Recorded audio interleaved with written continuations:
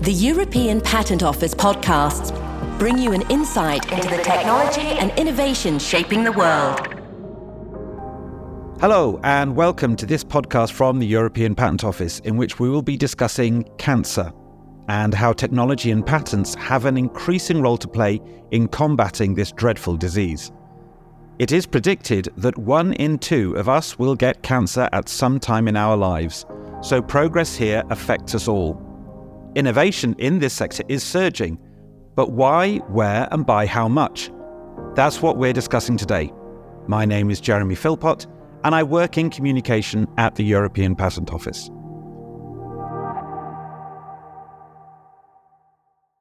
Joining me today are 2 experts who can answer our questions. First, we have senior economist Ilya Rudik. He has a background in innovation and economics. He joined the EPO in Munich over 10 years ago in the Chief Economist Unit. Welcome, Ilya. Hi, Jeremy. It's great to have a chance to talk about our latest research. It's good to have you back as well. Also joining us is Laurent Deleu, a patent examiner with over 20 years' experience. Laurent has a PhD in virology and works at the EPO in biotechnology, particularly cell biology and disease models. Welcome, Laurent. Hi, Jeremy. Hi, Ilya. Thank you for inviting me. It's really a pleasure to be with you today. It's good to have you with us. So, gentlemen, I'd like to start us with the big picture. How big a deal is cancer? And so why is innovation here of such importance? Jeremy, according to the latest estimations by the World Health Organization, cancer is the number 1 cause of death. In more than 110 countries worldwide, it is the leading cause of death before the age of 70. And in the other countries, it's number 2 and number 3, dependent on the situation in the country. Every year, and here I'm talking about the estimation 2020, only in that year there were almost 10 million reported cancer deaths and almost 20 million new cancer cases. So as you can see, this is something that might affect, and as already said in the beginning, almost every second of us. But there's also a kind of a positive or a light at the end of the tunnel, because we have technologies that will help us dealing with that problem. And this is also the topic of our report. So technologies in the fight against cancer, because what we also seen in the latest statistics is that the mortality rates have been going down over the last decade due to new diagnostic methods, due to new therapies driven by technological advancement.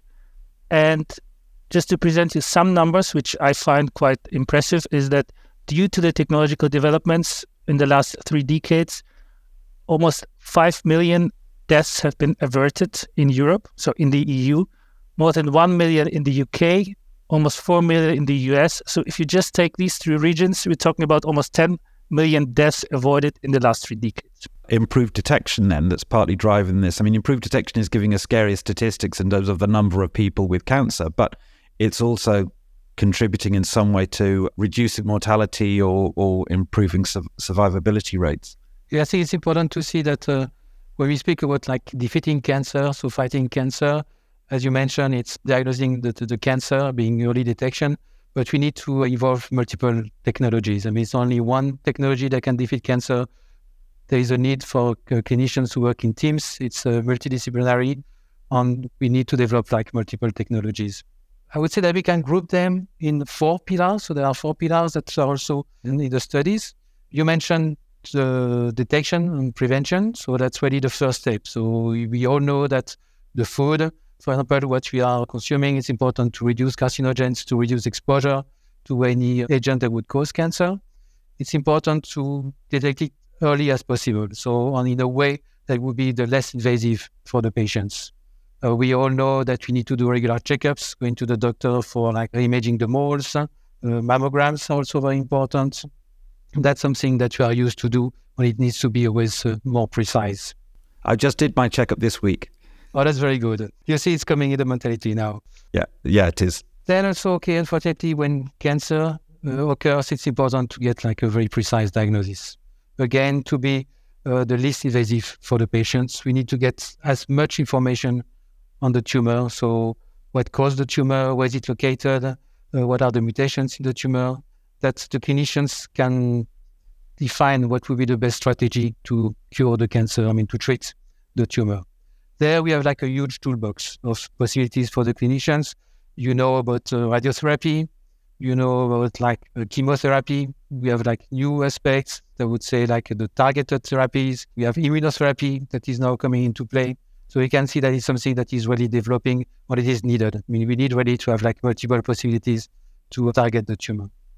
The last pillar, I would say, that is something that is very, very important. You know that it's a huge burden to go through the therapy, the cancer therapy. We need to have technologies to support the patients. The well-being of the patients is something that is utmost important.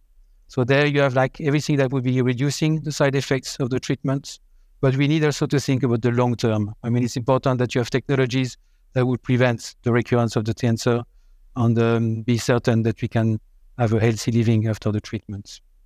So why is it so complex, the treatment of cancer? I think that we have such a batteries of possibilities to detect, treat, prevent recurrence. What is cancer? Cancer is not a single disease. It's not, you can just not label, okay, cancer, it's really multiple diseases. Each cancer is different. Each cancer is more or less aggressive. That's something that cannot be categorized in one disease. So why do we have like so many complexity in the cancer? It's because the way cancer occurs, you will get like accumulation of mutations in one cell. So you have like a normal cells, the scale of your skin, the cells of your pancreas, any organ, that will accumulate mutations. And this mutation will confer the cells with the ability to proliferate without any limits. They will start hyperproliferating. At the same time, they will also like lose the ability to die. The cancer cell is a cell that is hyperproliferating and which is also immortal. So you can imagine that we have something which is very nasty to deal with. And to say more, in fact, so the mutations causing the cancer are not always the same. So you have each cancer cell has its own signature. We have like different genes that are activated, and that will be something that will be the next challenge for the clinician. Even inside a single tumor, you can know that there is heterogeneity of the cells. So that's really a challenge for the clinicians. They know that inside a single tumor, you will get cells that will respond differently to the therapy. So as you can see, you really need to cover multiple technologies if you want to fight this disease or these diseases.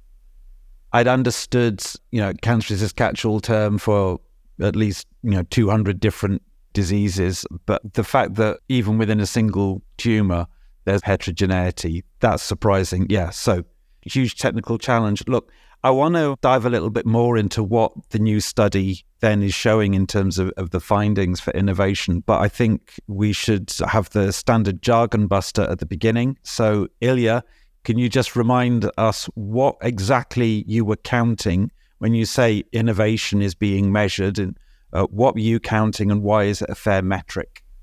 What we have at hand is, of course, patents and patent documents, right, which disclose inventions and make it public. And this is exactly what we're using. However, we are not only using, let's say, patent documents or patents itself, but we want to measure the number of inventions. And to measure the number of inventions, we use the concept of families. However, we even go beyond that because we only want to focus on the most valuable ones. And therefore, we use the international patent families, meaning that we only look at those inventions related to cancer treatment or the diagnostics and so on, which have been published in at least 2 different jurisdictions, so that we know that there is a kind of an investment from the applicant for having international protection. So he thinks that it's so valuable that he should protect it in several countries. So it's a filter for value. So at the end, we have a measure for what I would say valuable inventions that we want to use to compare the performance, the trends, and to monitor what is happening in the area of cancer-related innovation. So an invention protected only in one market with just one national patent is seen to be not as valuable in the eyes of the inventor as one where they've chosen to go for patent protection in multiple countries. And therefore, and it's that latter thing you're counting. Okay, so now we know what IPFs are and why you're using them as a metric. Laurent. Yeah, you've seen that the work for media is very challenging. You need to find these innovations through all the patent families that are published. And media would not be able to go through all the knowledge in the field, so all these technical fields that we have covered before, to be able to identify the trends that are developing I would say that the trends of DPO is coming into place. We have at DPO experts in multiple technical fields. These experts, so the patent examiners, are really, I would say, all passionate about their technical field and also about innovation. So they follow what is going on into the patent applications. They look at the trend. They look at the new inventions. I mean, that's really something that we do daily. Well, that's also a possibility for Elia to interact with us and to see, okay, I found that in my study. Is it relevant to you or not? Does it make sense or not? The expertise that is covered by the examiners. So we have like trained biologists like myself. We have physicians. We have engineers. I mean, you need to have someone who is able to understand an MRI machine. I would not be able to look at a patent application on an MRI machine. Neither would you be able to understand an oncolytic virus, for example, application. So we have already diversity. We have chemists, we have nutritionists, we have immunologists. All this brain pool is there to identify the relevant patent application, patent families, and then be interlocutors with Elia to see what is really relevant and what is really developing today. So to give the example of the cancer study, we had more than 25 examiners working on developing search strategies, identified the concept on the developing field. And we also had the support from experts from 10 national patent offices that were giving us further input on further search strategies. I'm always impressed with the enthusiasm the examiners have for their particular technical field. They're really passionate about their area of technology, and their willingness to share what they know is just wonderful. The other thing that you just said, you talked about engineers are involved in the fight against cancer as well. Very, very good point. I remember a decade ago in the European Inventor Award, we had a finalist from Belgium, Yves Jongen, who had invented the proton laser for very precise targeting and destruction of tumours, particularly in difficult to reach places. And we're talking about brain tumours in children. I mean, tiny target areas to try and aim at. So you've got to be super accurate. And what he was telling us was, can an engineer save lives? Yes. I mean, if you're an engineer building these sorts of tools, he's not a clinician. He's not a medic. He hasn't done a degree in anatomy or stuff like that. No. He's an engineer who knows how to build powerful proton ray machines. So, yeah, across every discipline, potentially far outside of medicine as we would think of it, scientists and engineers can be contributing to the fight. So good to remind ourselves engineers have a role in saving lives too. So, Ilya, the new study, what are the main findings? So here come the numbers. First of all, we, over the period of 50 years, so since the 70s, where we saw the first patent applications appearing, since then, more than 140,000 international patent families have been published. So as you see, it's a huge number of inventions. That's a big cohort of patents to be looking at as well, 140,000. It is, but it also allows us to not only to look at the trends overall, but also to dig deeper into the different technologies that are developing.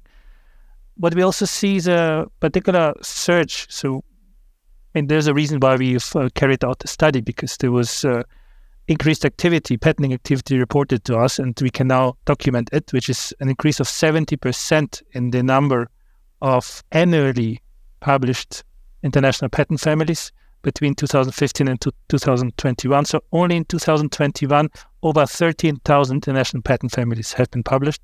So you see, it's a really big number. It's more than 3% of the overall patenting activity worldwide.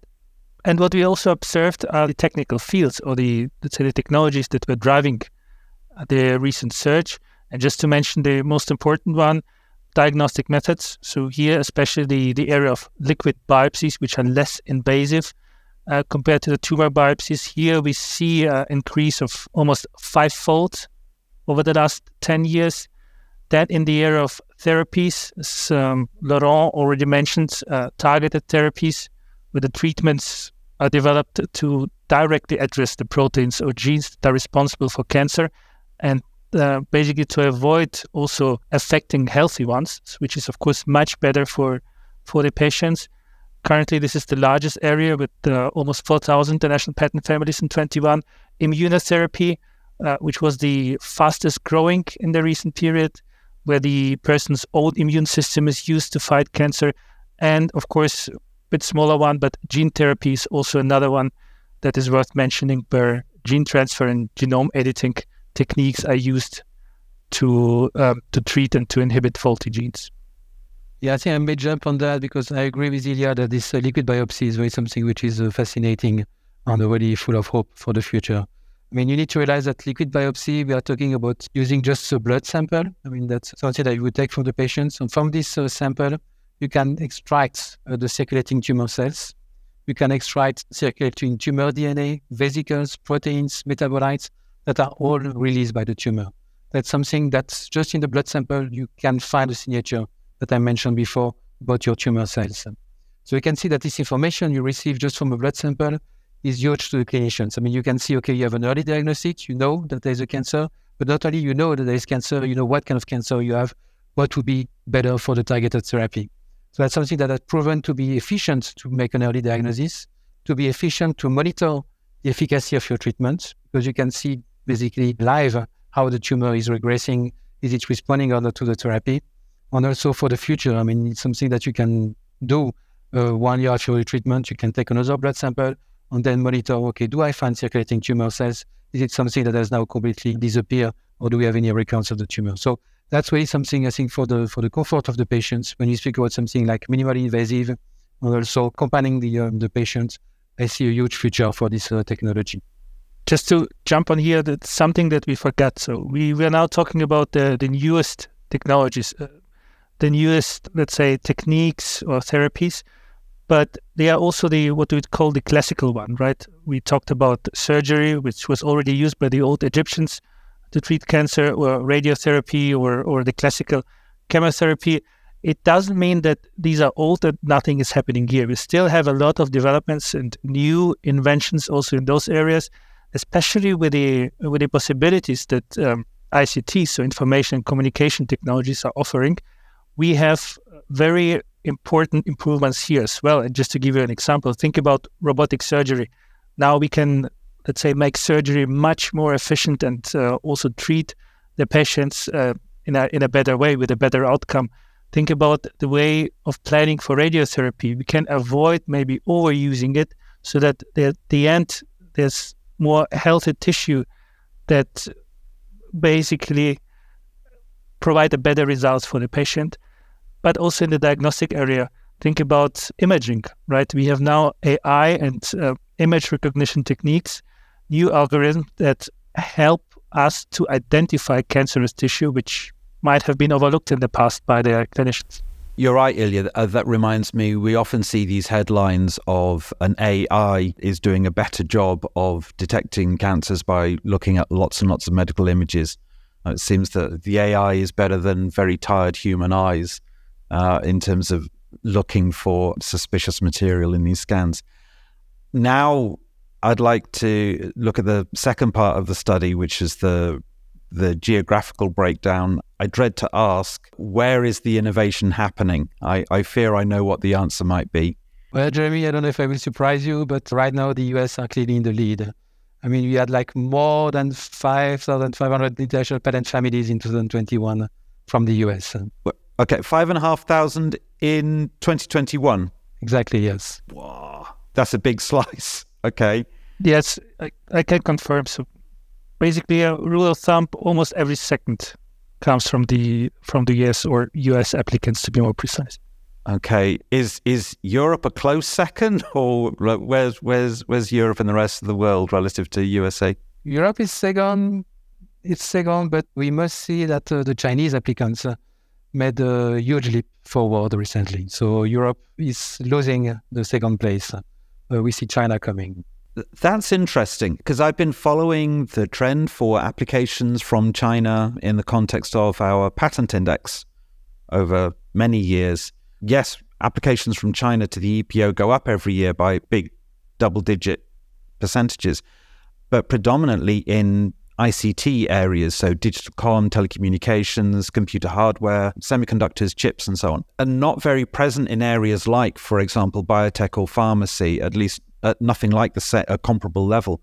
So that's surprising to me if you say that the Chinese applicants are strongly represented in the body of patents you've looked at. That's a new development. Well, Jeremy, this is what the numbers show, and just to make sure, it's not only the ICT sectors, right, applied in the oncology area. It's also the treatment. So we really if you look targeted therapy, immunotherapy, gene therapy, this is where we see applicants from China really submitting patent applications and innovating in those areas as well. So then, Europe in second place, but we don't know for how much longer. How are the performers in Europe? Well, within Europe, we still see Germany as number one, but more than 9,200 international patent families between 2002 and 2021. So if you look at the 20-year period, followed by UK, France, Switzerland, and Netherlands. However, we see a bit of a divergent trend. While the number of IPRs from German applicants remains more or less constant, especially over the recent 10 years, the contributions from UK applicants, French applicants, Swiss and Netherlands, they are actually catching up. So if you just look at the last 2 years, we see that the UK is almost at par with German applicants. Yeah, okay. So in any area where the numbers of patent filings are growing by however much per year, an applicant who's only standing still in relative terms is potentially starting to lose place in the race against others. Okay, but still encouraging for other parts of Europe, if UK, France, Switzerland, Netherlands are all coming up. I mean, let's face it, we don't mind where the innovation is getting done, just as long as the innovation is happening, because that's all going to improve health outcomes for everyone. That's the country profiles. What's the situation with the profile of the applicants? Who are the people applying? Is this dominated by big pharma? Yeah, so in the case of the technology against cancer, we have a picture that is a bit different than what you would see for other technologies. I mean, you must realize that to develop cancer treatments, there is a huge amount of basic research and translational research that is required. So that will be done in universities, in hospitals, and in public research organizations. That's where really the research is starting. But these institutions have become also aware of the importance of protecting their intellectual property, and also to work together with industries. So we see that the fighting in the innovation against cancer is also coming with a third from applicants that are universities, hospitals, and public research organizations. A third, Laurent? Yeah, indeed. So it's a third of the applicants that come from universities, hospitals, and public research organizations in the field of cancer innovation. Oh, wow. Because, again, coming from the patent index, when we look at the profile of the applicants, the hospitals, PROs, universities, that sector, they're contributing only about 6% of all of the patent applications to the EPO annually. So if they're present in this technical field at the rate of a third, that's a huge section of the applicant community there in comparison with what we see overall. Okay, thank you. Yeah, carry on.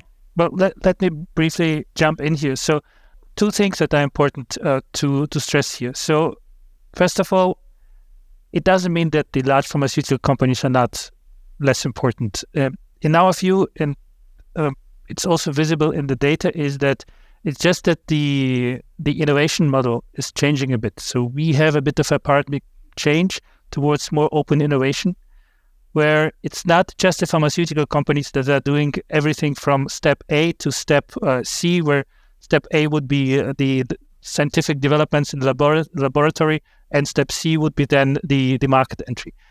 We see more of a specialization in the division of the innovation activities, where we see at the beginning the universities, the PROs, hospitals, we do the scientific research. Then we have the startups which maybe license or take the technology and then try to develop it further, try to go through the clinical trials, which are very, very important in the drug development, as we know. And then the larger pharmaceutical companies that take, let's say, the technology, then either by buying the startups, acquiring them, or maybe licensing the technology directly from universities or PROs, completing the clinical trials. We should not forget they are very, very expensive. It's a very important step to get approval from the FDA or the EMEA, the 2 most important approval agencies, and then also to market it. So to bring it on the market, to bring it to the patient. So all actors are very important in that process. And as already explained, that is visible in the patent data. But here, I would like to stress that it's not only important to observe it in the patent data, but it also means the patents are important for the whole process. So this type of open innovation with a specialization between the different actors is only possible because we have patents. So they facilitate the transfer of technologies from one actor, for example, university, to another one, be it a startup, and then even further in the innovation cycle, then at the end to the pharmaceutical companies. And just to cite another study which looked at the drugs that have been approved in the last 5 years to large pharmaceutical companies, more than 60% of them came either from universities or PRO, so they have been licensed, or from biotech or other types of startups that have been acquired by large pharmaceutical companies. So you see, we have all actors in that cancer innovation ecosystem, and all of them are important, and the whole thing is facilitated through patents. But I think the public, I think all of us, we tend to ignore or forget that the role of these startups, these universities, for example, have in the overall development of these new technologies or medicines. Because when you buy a medicine, it's got the brand name of the pharmaceutical company that's at the end of this value chain. Because that medicine doesn't have the brand name of a university on it, we forget that the research probably started a decade earlier in a university research lab. So it's the patent system that makes it more clear where some of these ideas got started, even if it's only the brand name of a major pharmaceutical company that the public gets to see on the finished product. Yes, it's like the oil that let's say makes the system work, right? So this is how I see it. But that's all about technology transfer, this value chain from universities and research teams and startups through to big pharma who commercialize and so on. But in parallel to technology transfer, we also have to think about the patent system itself, which we think of as a knowledge transfer mechanism. And in fact, that's what the EPO is. I mean, the EPO is a knowledge-based organization, and the knowledge transfer through the publication of patent applications is why the patent system has been with us for several centuries. So I'm reflecting on this a bit, Laurent, about the fact that the EPO is sitting on this huge pile of potentially relevant information, which is, more than must be appearing in the medical journals. So what more could the EPO be doing to try and put all of this knowledge, all this technical information at the service of those who are leading the fight against cancer? Yeah, Jamie, you're right. I mean, we just saw that cancer researchers are aware of the patent system, they file patent applications. However, they don't really know how to use this information that we have at the EPO. I mean, they're more used to search scientific literature.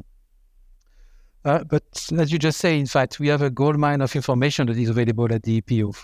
The patent application comprises like a full disclosure of the invention. So if you look at the patent application, it will be sometimes close to reading the scientific publication. So the good thing is that all this information, all this patent information is available for free at the EPO.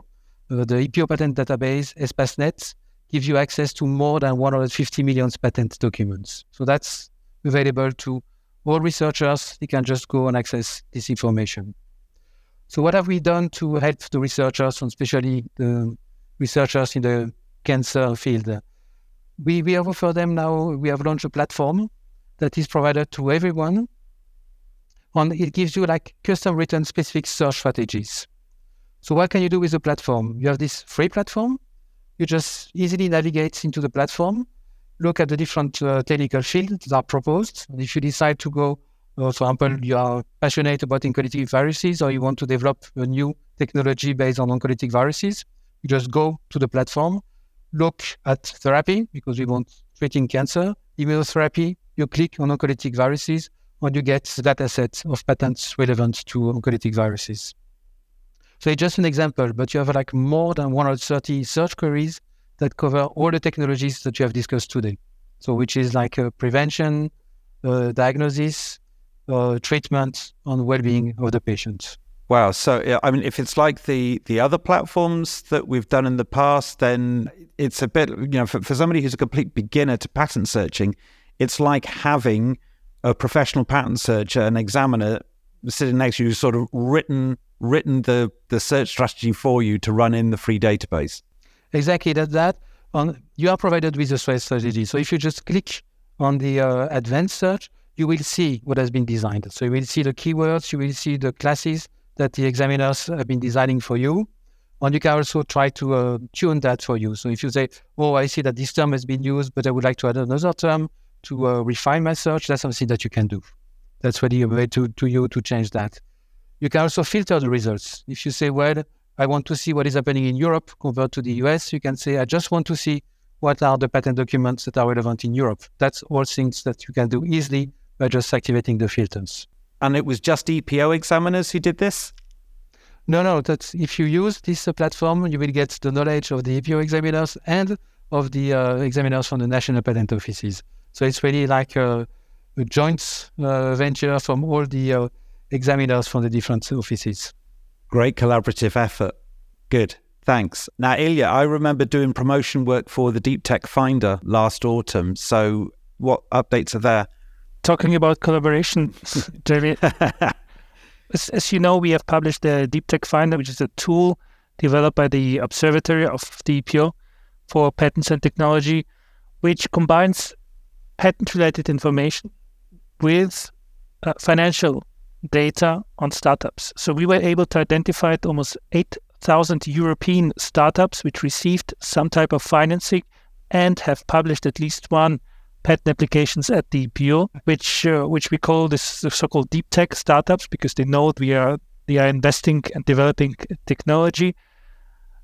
And the step that we took now, giving the work and the search statements and so on that we did for the cancer study, we thought it would be a very good step to introduce that identification of oncology-related technology into the Deep Tech Finder. So now we are able to identify the 1,340 startups that have received any type of financing and have published at least one patent applications related to oncology, which we hope will provide a different type of entry point to patent information, additional information to investors, to other startups who are looking for cooperation partners so they can check what is the technology that other startups are developing, and hopefully to any other type of stakeholders as well.